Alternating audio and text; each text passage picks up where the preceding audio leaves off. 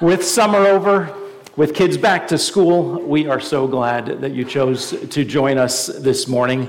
So today is Back to Church Sunday, and it is a day where thousands of churches across the country have invited their communities to come back to church with them. And it's just an excuse for us to do the same thing. Some of you may be family or neighbors or friends, and someone said, "Hey, do you want to come to church with me today?"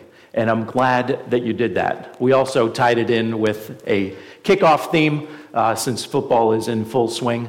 And after the service, as you've heard before, make sure you stay. The Welcome Center has a great photo booth, so get some pictures out there and then stay and get to know us a little bit more out on the front lawn after the service. If you don't know me and you haven't met me and you still want to after the next half hour, make sure you find me outside, introduce yourself, and if you want to talk and learn more about our church, you can ask me, or as Sarah said, anybody with one of those lanyards that says, "How can I help?" So we just want you to feel welcome, and we're super glad that you're here with us. It's going to be a great day. First Baptist Church is here to support you and not only your spiritual needs, but your community needs, to help you discover what the Bible says about God's plan for your life. But the church is not this building. As hard as we work to keep it looking nice, this is just a place where we meet. You are the church. The people that make up our membership, the people that come out on Sundays to worship with us, that is the church. And Jesus said, "My church will last until I come again." So all across the country this morning, there are churches meeting across the globe throughout the day. On Sundays, there are churches gathering together to worship Jesus Christ, to learn more about him, to lift up his name in song. How many of you sing during the week? In your car or some other time? How many of you sing with groups of people during the week? It's not as often, is it? I sang in school. I loved singing in chorus and different groups. And then you get old and you just stop singing with people, right? Nobody invites you onto the platform at Christmas time and says, "Do you want to sing Jesus Loves Me" or "Away in a Manger"? You just kind of lose that. But every week we come together and we love to sing. Even if I don't think I have a great voice, I still love to sing because we're doing something together. And that's part of what worship is. The basis of our Christian faith is a certain and sure hope in God, that he's at work in our lives, that things don't have to remain the same tomorrow as they are today. A hope that broken things can be mended. A hope that we are loved by our Creator. Maybe this morning you've come because you need hope. Maybe you saw the banner outside and said, "That's the place. I really could use some hope today."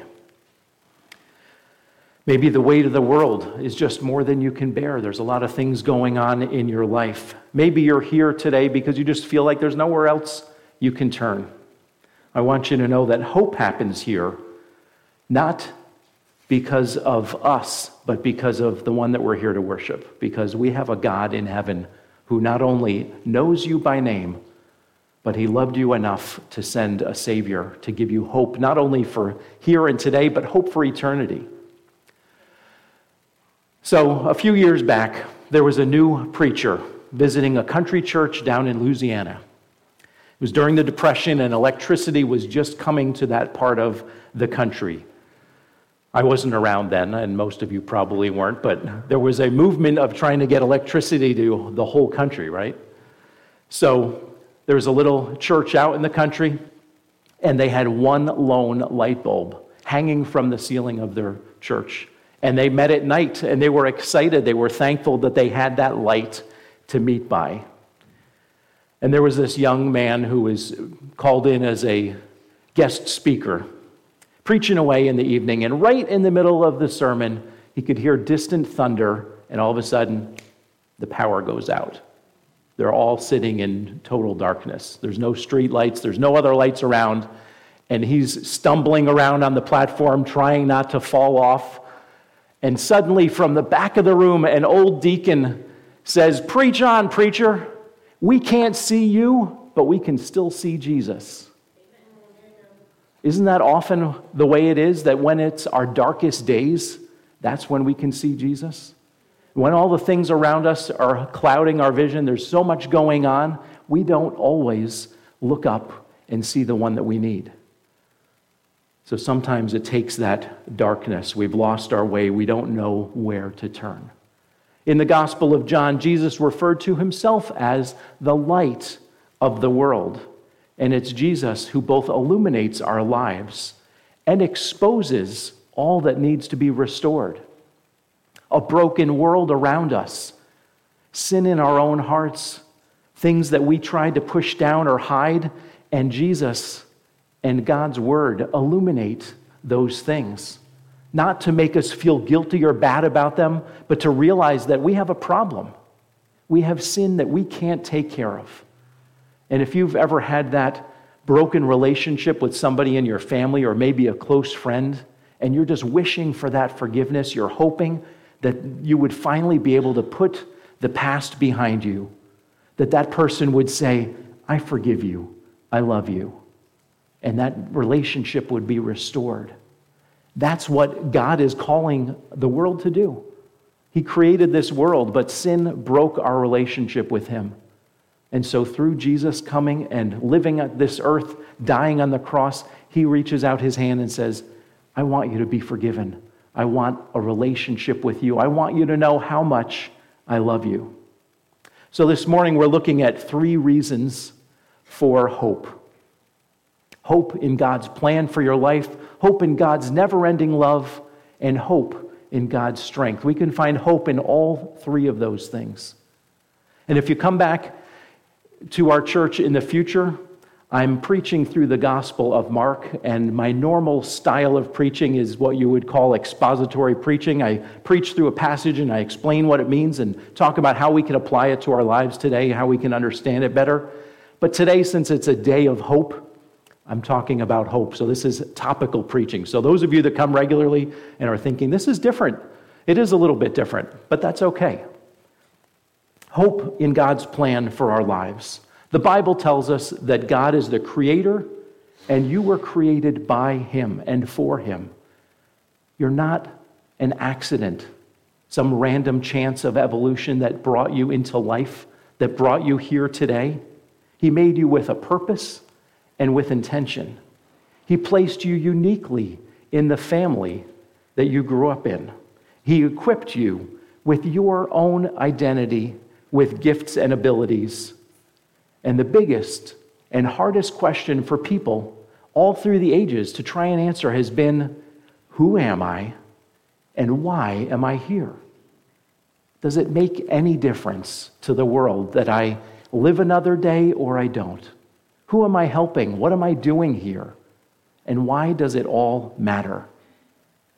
And the best thing is God didn't leave his creation just wondering the answer to those questions.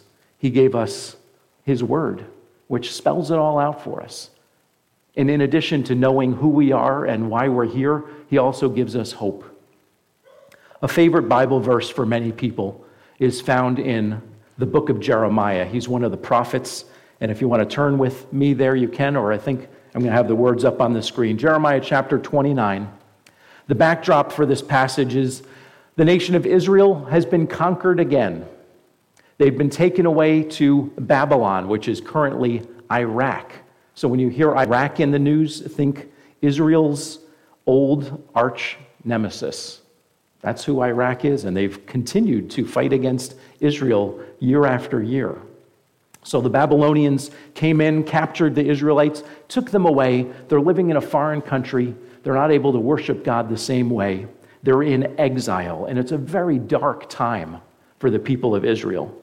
Many of God's people had completely lost hope, and they started thinking after year, maybe God has just forgotten about us.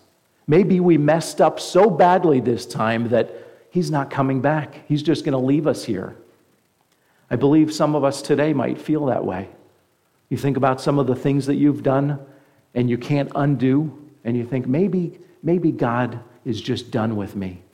Maybe he's given up on me like my family has, like my friends have. After the far-reaching pandemic after conflicts within your family, maybe after the loss of loved ones or a scary health diagnosis. Maybe you're wondering if God has forgotten about you, and maybe you're tempted to lose hope. Jeremiah made a profound statement as he was inspired by God's Holy Spirit to write these words to God's people. The prophets were sent with a message from God uniquely for that time and for their people. But there are some things that are true for us today too. Jeremiah 29:11-13. It says, "For I know the plans I have for you, declares the Lord, plans for your welfare and not for evil, to give you a future and a hope. Then you will call upon me and come and pray to me, and I will hear you. You will seek me and find me when you seek me with all your heart." God places hope in the hearts of his people. And he told them that even though they were living in a foreign land, a land that didn't belong to them, even though they'd been captured, that Jerusalem had been destroyed, God was not done with them yet. He still had a good plan for them, not to see them harmed further. God was working for a better future for Israel, and he had not forgotten about them. And when they prayed and when they turned back to God, he would listen and he would restore them. Later in chapter 32, God tells Jeremiah to go buy a piece of property. George and I were just talking about that this week. It's amazing how these passages come up throughout our week and how God reminds us of things we need to hear. God told Jeremiah to purchase land that was being besieged by the enemy. Why would you go buy land that's probably going to be taken over by a foreign power?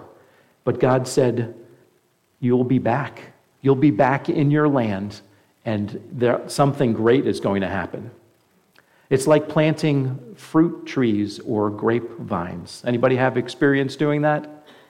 Sometimes you put in a seed or a small sapling, and there's no fruit. Your kids, if they're wondering where the fruit is, realize that it's going to take maybe a couple of years before there's fruit. You have to take care of it. You have to water it. You have to pull the weeds out from around it.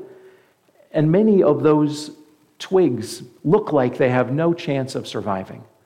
But through the dormant winter, something's happening underground. The roots are sucking up water and nutrients. They're growing. They're getting stronger. And eventually, that tree is going to blossom and bear fruit. God was asking Jeremiah to remain faithful and to keep trusting him, to plant himself there in their land, even though it seemed like there was no chance of survival. God was working an even greater plan for the good of his people. Wherever you find yourself today, I want to encourage you that God has a plan for your life. It's unique to you. His plan for your life is not necessarily exactly the same steps for my life or the person sitting next to you. But when you begin to know God, when you restore that relationship with him by trusting Jesus Christ as your Savior, when you start reading his word and living to please him in your everyday life, your steps start to align with that plan that God has for you. 1 Corinthians 10:31 says, "Whether you eat or drink or whatever you do, do all to the glory of God." So if you're wondering what this plan looks like, it's glorifying God. That's his plan for every single person. He created people in his image, and we are his image bearers. That means we show the world and everything around us what he is like.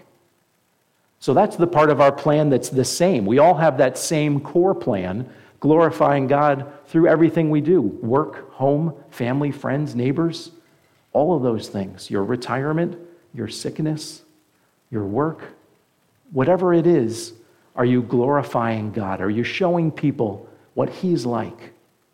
And he sent his son Jesus to let us see firsthand what God is like. If God were a man and walked this earth, what would he do? That was Jesus. He became a man, but he still maintained his deity so that he was a man who was perfect and sinless. In last week's message, Jesus said that the greatest commandment is love. Love God and love your neighbor.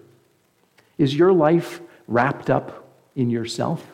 Is it all about your comfort and what you want, whether it's accumulating stuff or putting things away for retirement or lavishing gifts on your kids and your grandkids? You're never going to have enough money. You're never going to have enough friends.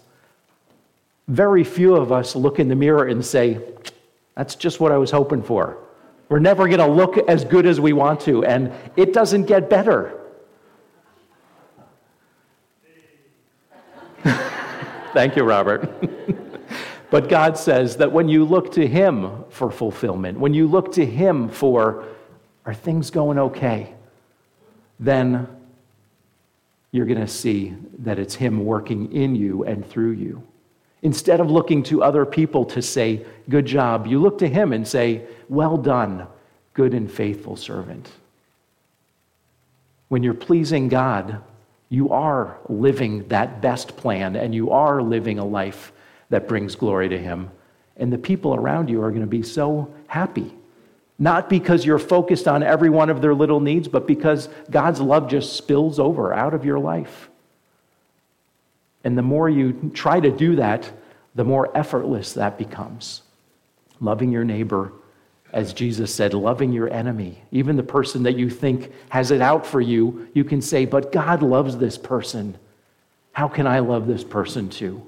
God sees value in this person, and I'm just really having a hard time. God, give me the strength, give me the grace to do that, because I know how much you love me. Psalm 119, 105 says, your word is a lamp to my feet and a light to my path. We find God's plan for our lives in His word. And that's why this church is founded on His word. It's not founded on being a Baptist or being part of a denomination or following a leader somewhere. The Bible says Jesus Christ is the head of the church. We're just here to worship Him together and to learn more about Him together. You can trust God. You can trust Him for this plan. His love and His care for His creation are unfailing, and they are never ending. And that's our second point this morning. We can find hope in God because of His never-ending love. I don't know all of you. Some of you are first-time guests. Some of you are family members. But I do know something that is true about every one of you, even those of you watching online that I might not be able to see. Maddie, I don't know if you're in your pajamas today watching, or if others are at home watching, sitting in their living room, but I know something about you. God loves you individually. He loves you. Scripture says that He loved the world so much that He sent His Son to be the sacrifice that we needed. Love is the most powerful force on the face of the earth.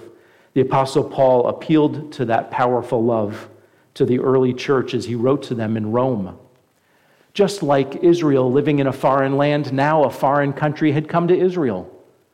The pagan nation of Rome was there, and they had invaded Israel. They had invaded a lot of the world. The Roman Empire was spreading far and wide. And the people of Israel found it a difficult place to live. If they were new believers, they were followers of Jesus Christ, it was even harder because of persecution. You could lose your life for proclaiming Jesus as king instead of Caesar. But Paul wanted to give hope to those Christians. Romans chapter 8, verses 37 and 39. No, in all these things we are more than conquerors through Him who loved us. For I am sure that neither death nor life, nor angels, nor rulers, nor things present, nor things to come, nor powers, nor height, nor depth, nor anything else in all creation will be able to separate us from the love of God in Christ Jesus our Lord.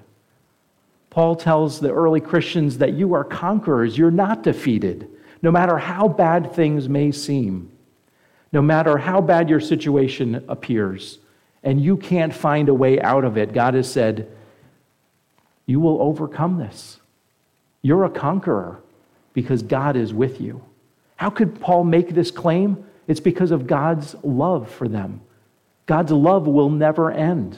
He's convinced that nothing could separate the believer from God's love. Death can't do it. Demons can't do it. The depths of despair can't do it. Sickness, illness, a cranky coworker, a hard-to-live-with spouse. None of those things can separate you from God's love. It's so prevailing, it's so strong, and it is ever present and never ending. God loves us and loves you no matter what. He loves you when you love him back, and he loves you when we fail to love him in return. How many of you are grandparents? Raise your hand if you're a grandparent. Great. How many of you are parents? As a parent, as a grandparent, we're called to love and care for our children, to raise them, to know right and wrong, to feed them, to clothe them, to put a roof over their heads. It's our responsibility to teach them, to prepare them for independence, that they would move out. We're at the final end of that stage in our lives, and I'm not pushing you out, John, but the goal is for our kids to grow up and move out. Amen? Sometimes, often, our kids make foolish choices. They make foolish decisions. Even after asking for advice, they choose something else. They act selfishly. There, I can say it. They act selfishly without thinking about you. They ignore the consequences. Even when you say, if you do this, you're going to lose this. If you do that, that's going to happen. They still do it. I still do that, don't I? Don't you? We still make foolish decisions. But in spite of that, we don't give up on them. We keep loving them. We keep sacrificing for them. We keep putting their needs ahead of our own. That kind of sacrificial, pervasive love is what Paul said God has for you. The Bible uses the word love in our translation, but in the original Greek it's agape. Agape love, unconditional love, selfless, sacrificial, the kind that looks for nothing in return. The kind that does the dishes and doesn't keep track of how many times you've done them and how many times I've done them. The kind that puts gas in the car because it needs to happen, not because, well, if you forget, then it's your own fault. The kind of love that is thinking about the other person more than yourself. That's God's love for you. And the Bible says, even when we were sinners, even when we didn't even know or love God, he loved us and sent his Son to die on the cross for us. Isn't that amazing? That love went far and wide and is available to everyone on the planet. The question is, have you trusted Jesus Christ as your Savior? Have you loved him back? Because when you do that, that broken relationship is restored. Doesn't mean that God doesn't keep loving you, but as a just God, he has rules for right and wrong. And he says that everyone who's been forgiven by Jesus, everyone who has trusted him and repented of their sins, they can spend eternity with me in heaven. But anyone who ignores God, who ignores his love, who ignores his Son Jesus Christ, the Bible says they will face the consequences. They didn't want to know me here on earth. They're not going to know me in eternity. And the Bible says that's a place called hell where you're in darkness, you're in pain, and you're separated from God. You're separated from everything good. You don't get to hang out with your friends and play beer pong for the rest of eternity. It's just dark and alone. It's horrible. And God said that's what happens if you haven't trusted Christ as Savior. Because our own personal sins are that bad in front of a holy God. Our hope is not only found in knowing that he has a good plan for us, but also in knowing that he loves us and he wants us to be his children, to be his sons and daughters. And there's nothing that can separate us from that love once we've trusted Jesus Christ as our Savior. And that brings us to our third point. Our hope is not in our own strength. As parents and grandparents, you think you can take care of your kids and protect them from everything, but you can't. Our strength is never enough, but our hope is in God's strength. Living the Christian life is not an easy task. Living counterculturally, loving our enemies, giving generously, serving faithfully, avoiding sin obediently are all costly. And following in Jesus' steps is something we can never do on our own. If we try it alone, we're going to feel exhausted and burned out. We need to rely on God's strength instead to do that.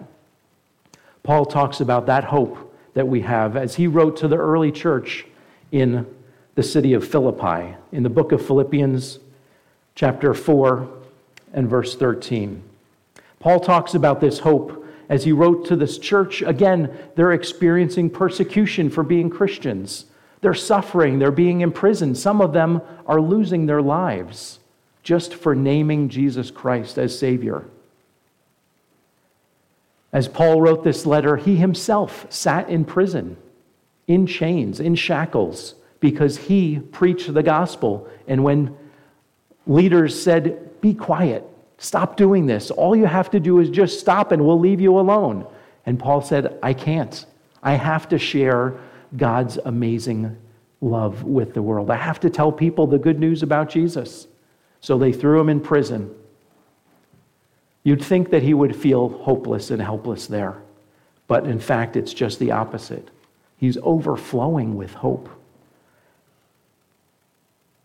He said, "I can do all things through him who strengthens me." When we become followers of Jesus Christ, the Spirit of God takes up residence inside us. The Holy Spirit dwells in us and becomes the engine of our faithful obedience. It's not you just saying, "By my own willpower, I'm just going to be good today." It's the Holy Spirit living through you and you recognizing how much God loves you, how much he's done for you, and saying, "I want to show people that kind of love. I want to live that way." So when you feel like you can't forgive that person who hurt you, that family member who's still not talking to you, the Spirit of God gives you strength to set that person free, to forgive them and not hold that against them any longer. That's supernatural forgiveness. And not only does it set them free, but it removes the bitterness from your heart. You're holding on to something and it's doing you no good. When we want to defeat a sinful pattern in our life, something that we just haven't been able to give up, we don't have to do it alone. God's strength can help us resist the temptations. The Bible says we were once prisoners to sin, but through Christ we are made free. The chains fall off and we can walk in obedience to God instead of staying chained to that sin, to that lifestyle. I can't stop doing this, but God can change you. That's what's so amazing about coming to church. It's not because these people are the best cooks, a lot of them are. It's not because that they're always smiling, a lot of them do, but it's because they're changed people. The Spirit of God living in someone changes them from the inside out. And that is something exciting, not only to see happening, but to be around other people who are wanting to experience that change. When we want to make a difference in the world by serving those around us, we can accomplish so much more, not because of just our own hard work, but because of the work that God has already done in and through us. When Paul said, "I can do all things," in Philippians 4, he was very specific. In verse 12, Paul said, "I know how to be brought low, and I know how to be abounding. In any way and in every circumstance, I have learned the secret of facing plenty and hunger, of abundance and need." Jesus is the one who gave Paul strength. And in verse 14, he said, "You shared in my troubles." The Christians in Philippi were an encouragement to Paul while he struggled. Paul never made it out of that prison cell. He was taken to be executed, and he gave up his life for his faith in Jesus Christ. But the peace of God guarded his heart, guarded his mind from worry, from fear. He knew that God's love would never fail, even if he lost his own life. That didn't mean that God failed, because he knew that to be absent from his body was to be present with the Lord. He had eternity waiting for him. Unfortunately, this is one of the verses in the Bible that gets misrepresented a lot. People may hang this on a wall or post it on Instagram or Facebook and say, I can do anything through Christ. Maybe they're trying to do something difficult. Maybe they are claiming they can do anything. But remember Paul's context. He was talking about being content in any difficult situation and still bringing praise and glory to God.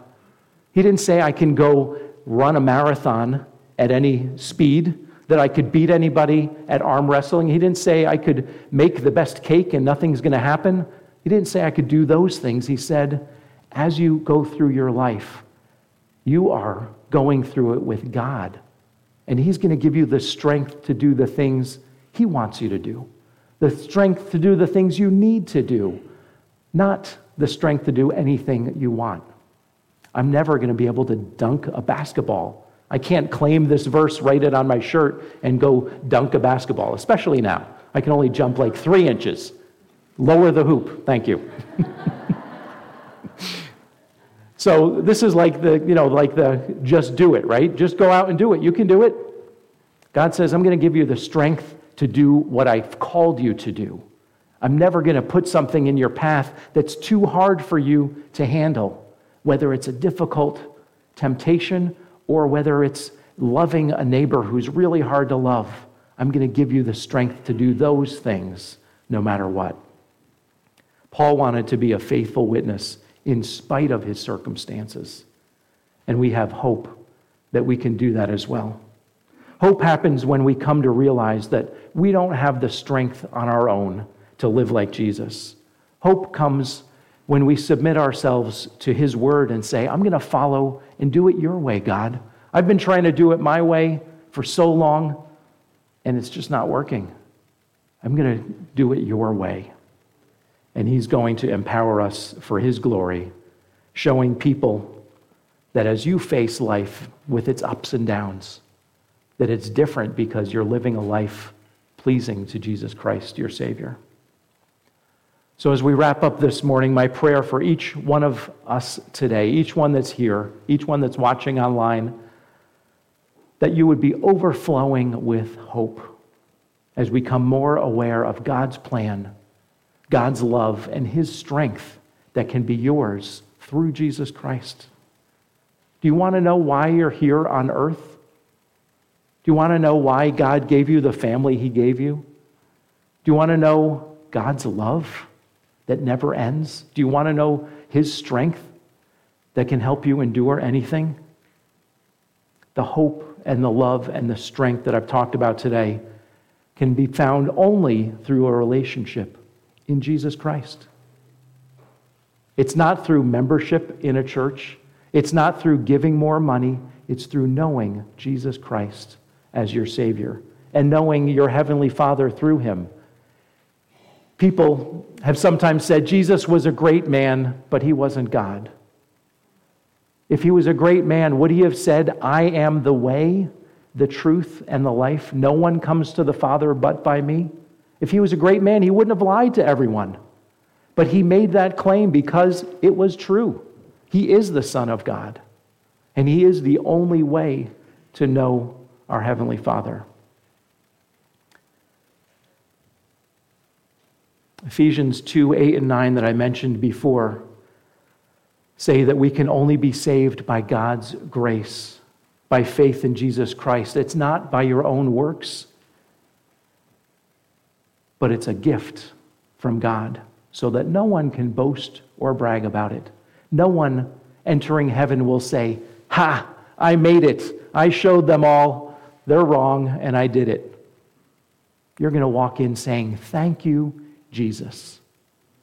Thank you, Jesus. The Bible says, Everyone who has trusted Jesus Christ as Savior, their name is entered into the Lamb's book of life, never to be removed from that book. And that's your entrance into heaven, is your name written in the book. If you haven't trusted Jesus Christ as your Savior, if you're here as a guest today and this is something you've heard little bits and pieces about, but you've never really understood it, I would love to talk to you today. Don't go home thinking, oh, this is something I can take care of some other day. Let today be the day that you start that relationship with God. So come talk to me, talk to someone wearing one of those name tags.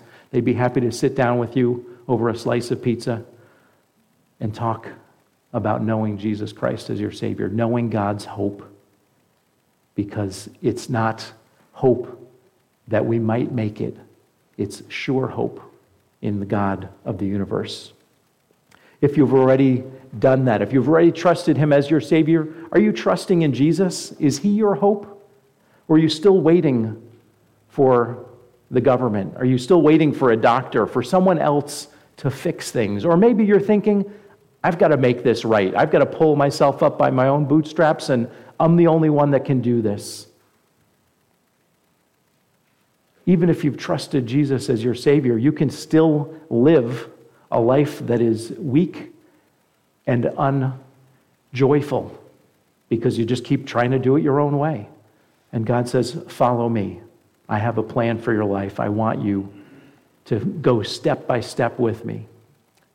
Spend time in his word, getting to know who he is and how he wants us to live. And that's what coming to church is about. Not only do we sing and enjoy being together, but we dig into God's word and said, what does it look like in 2022 in Western New York? What does it look like to be a follower of Jesus Christ? How can we encourage each other to do that?